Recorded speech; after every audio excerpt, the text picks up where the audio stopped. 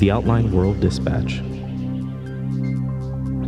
It's Tuesday, February 6th, 2018. I'm Aaron Edwards. Today we're talking about what we can learn from Black Mirror. There's all sorts of consequences that we hadn't imagined because we were too optimistic, maybe. And do you know that thing when you're walking down a hallway to the bathroom and you see a coworker and you don't really want to say hello, but you don't want to be rude, and then you get all in your head and stuff? Yeah, we're going to talk about that too. But going to the bathroom is really the same for everyone, truly. Let's get right into it. The future. Hello? Hello, Dr. Mays. Jon Christian here. Hi. Please call me Patty, by the way. Yes. Thank you. Who is Patty Mays? So Patty Mays is the founder and director of the Fluid Interfaces Research Group at the MIT Media Lab. And what is her current project? What is she making her students do right now? So Patty Mays, she has an unusual assignment for her most recent class of grad students. As designers of computer technology, that anyone who's involved in designing new services and new interfaces and so on should really think carefully about what impact the technologies that they develop will have. And so Black Mirror is, of course, the mostly very negative version of how things can go really wrong. And that is to watch all of Black Mirror, which, of course, is this dystopian anthology show about terrible, terrible things that can happen because of technology. But how long can happiness realistically last, anyhow? I just tell every student joining my group that they should watch every episode. The reason she's doing this is because she wants to encourage her students to be thoughtful about the unintended consequences and the impacts that their inventions could have on people and society. A lot of them are of course, engineers. And engineers spend many hours in classes learning how to build things, but they actually don't have many requirements in terms of sort of thinking about what it is they want to build and why they would want to build something, and again, whether it's a good thing for people, for society. Is Black Mirror really an accurate sort of thing to look at when you're thinking about building those things? Because the way that I see the show and how it's framed is these are fantasy level explorations of how technology would affect a world that is pretty contained and isolated. I think you're totally right. I mean, Black Mirror is often completely ridiculous, arguably way too cynical, in certain cases.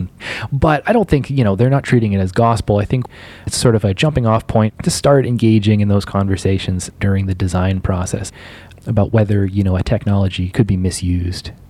Back when sort of the World Wide Web started and social media and all these things, we were very optimistic about what impact all of these technologies would have on society. We were thinking that people would become makers and producers and authors and would be much more involved in a creative way. And I think we've learned a hard lesson sort of over whatever number of decades it has been, seeing that that there's all sorts of consequences that we hadn't imagined because we were too optimistic, maybe.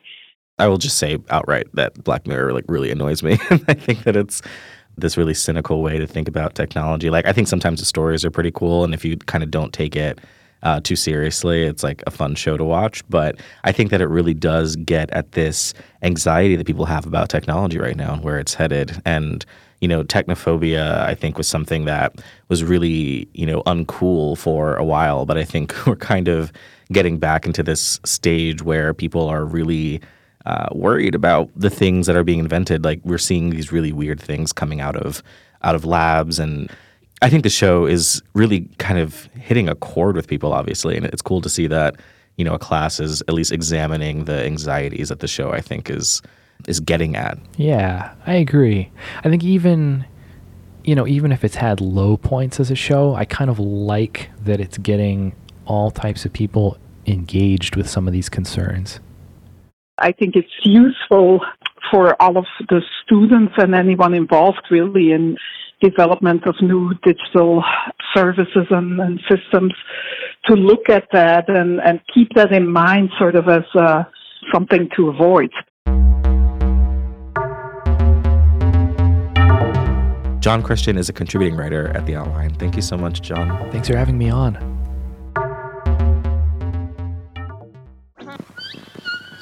Culture.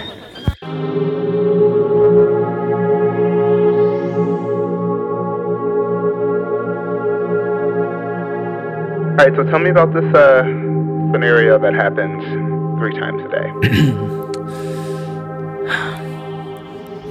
So whenever I go to the bathroom, I have to get up from my desk and walk over to the door that leads to our office. And we make a right turn out of the door into the hallway, which is about 15 to 20 feet long.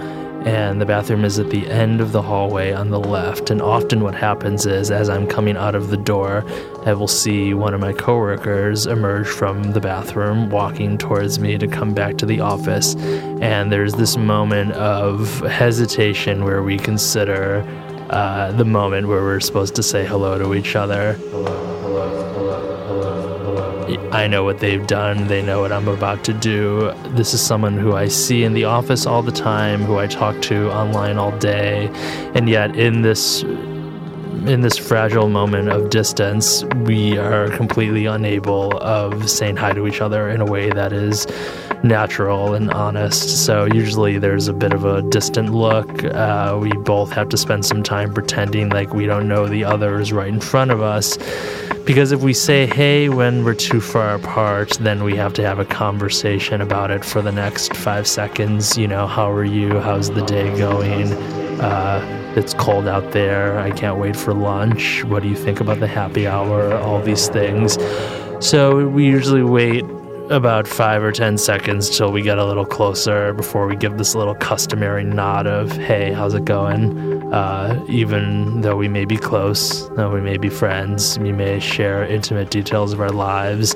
But on this walk to and from the bathroom, we are essentially just strangers passing each other in the fog.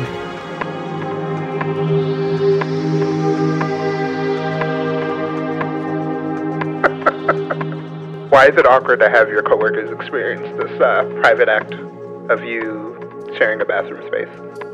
You know, I've never understood why it's so strange for coworkers to acknowledge going to the bathroom with each other. I think because so much of the space you share with people in an office is mediated by these kind of professional boundaries. You know, these are the things we're supposed to talk about. These are the things we're not supposed to talk about. We're going through this moment where the question of how open can we be with each other is being redefined all of the time. And particularly with going to the bathroom, it truly is one of the few things that we all do share. But going to the bathroom is really the same for everyone, truly. The stuff that comes out of you is the stuff that comes out of the other person. So the fact that it remains a taboo, that other things are easier to talk about, even though we are separated by our differences, is just confusing to me, because if anything, this should make it more honest and more natural. And yet, because of this taboo phobia of gross stuff, it remains off the board.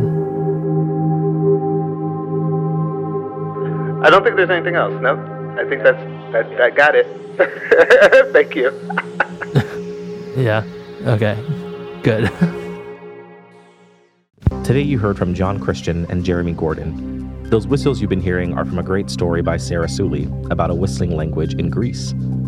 If you want to read that story along with the others you heard today, head to theoutline.com. We're produced by James T. Green. Hope you have a great Tuesday. I can't whistle. We'll be back tomorrow.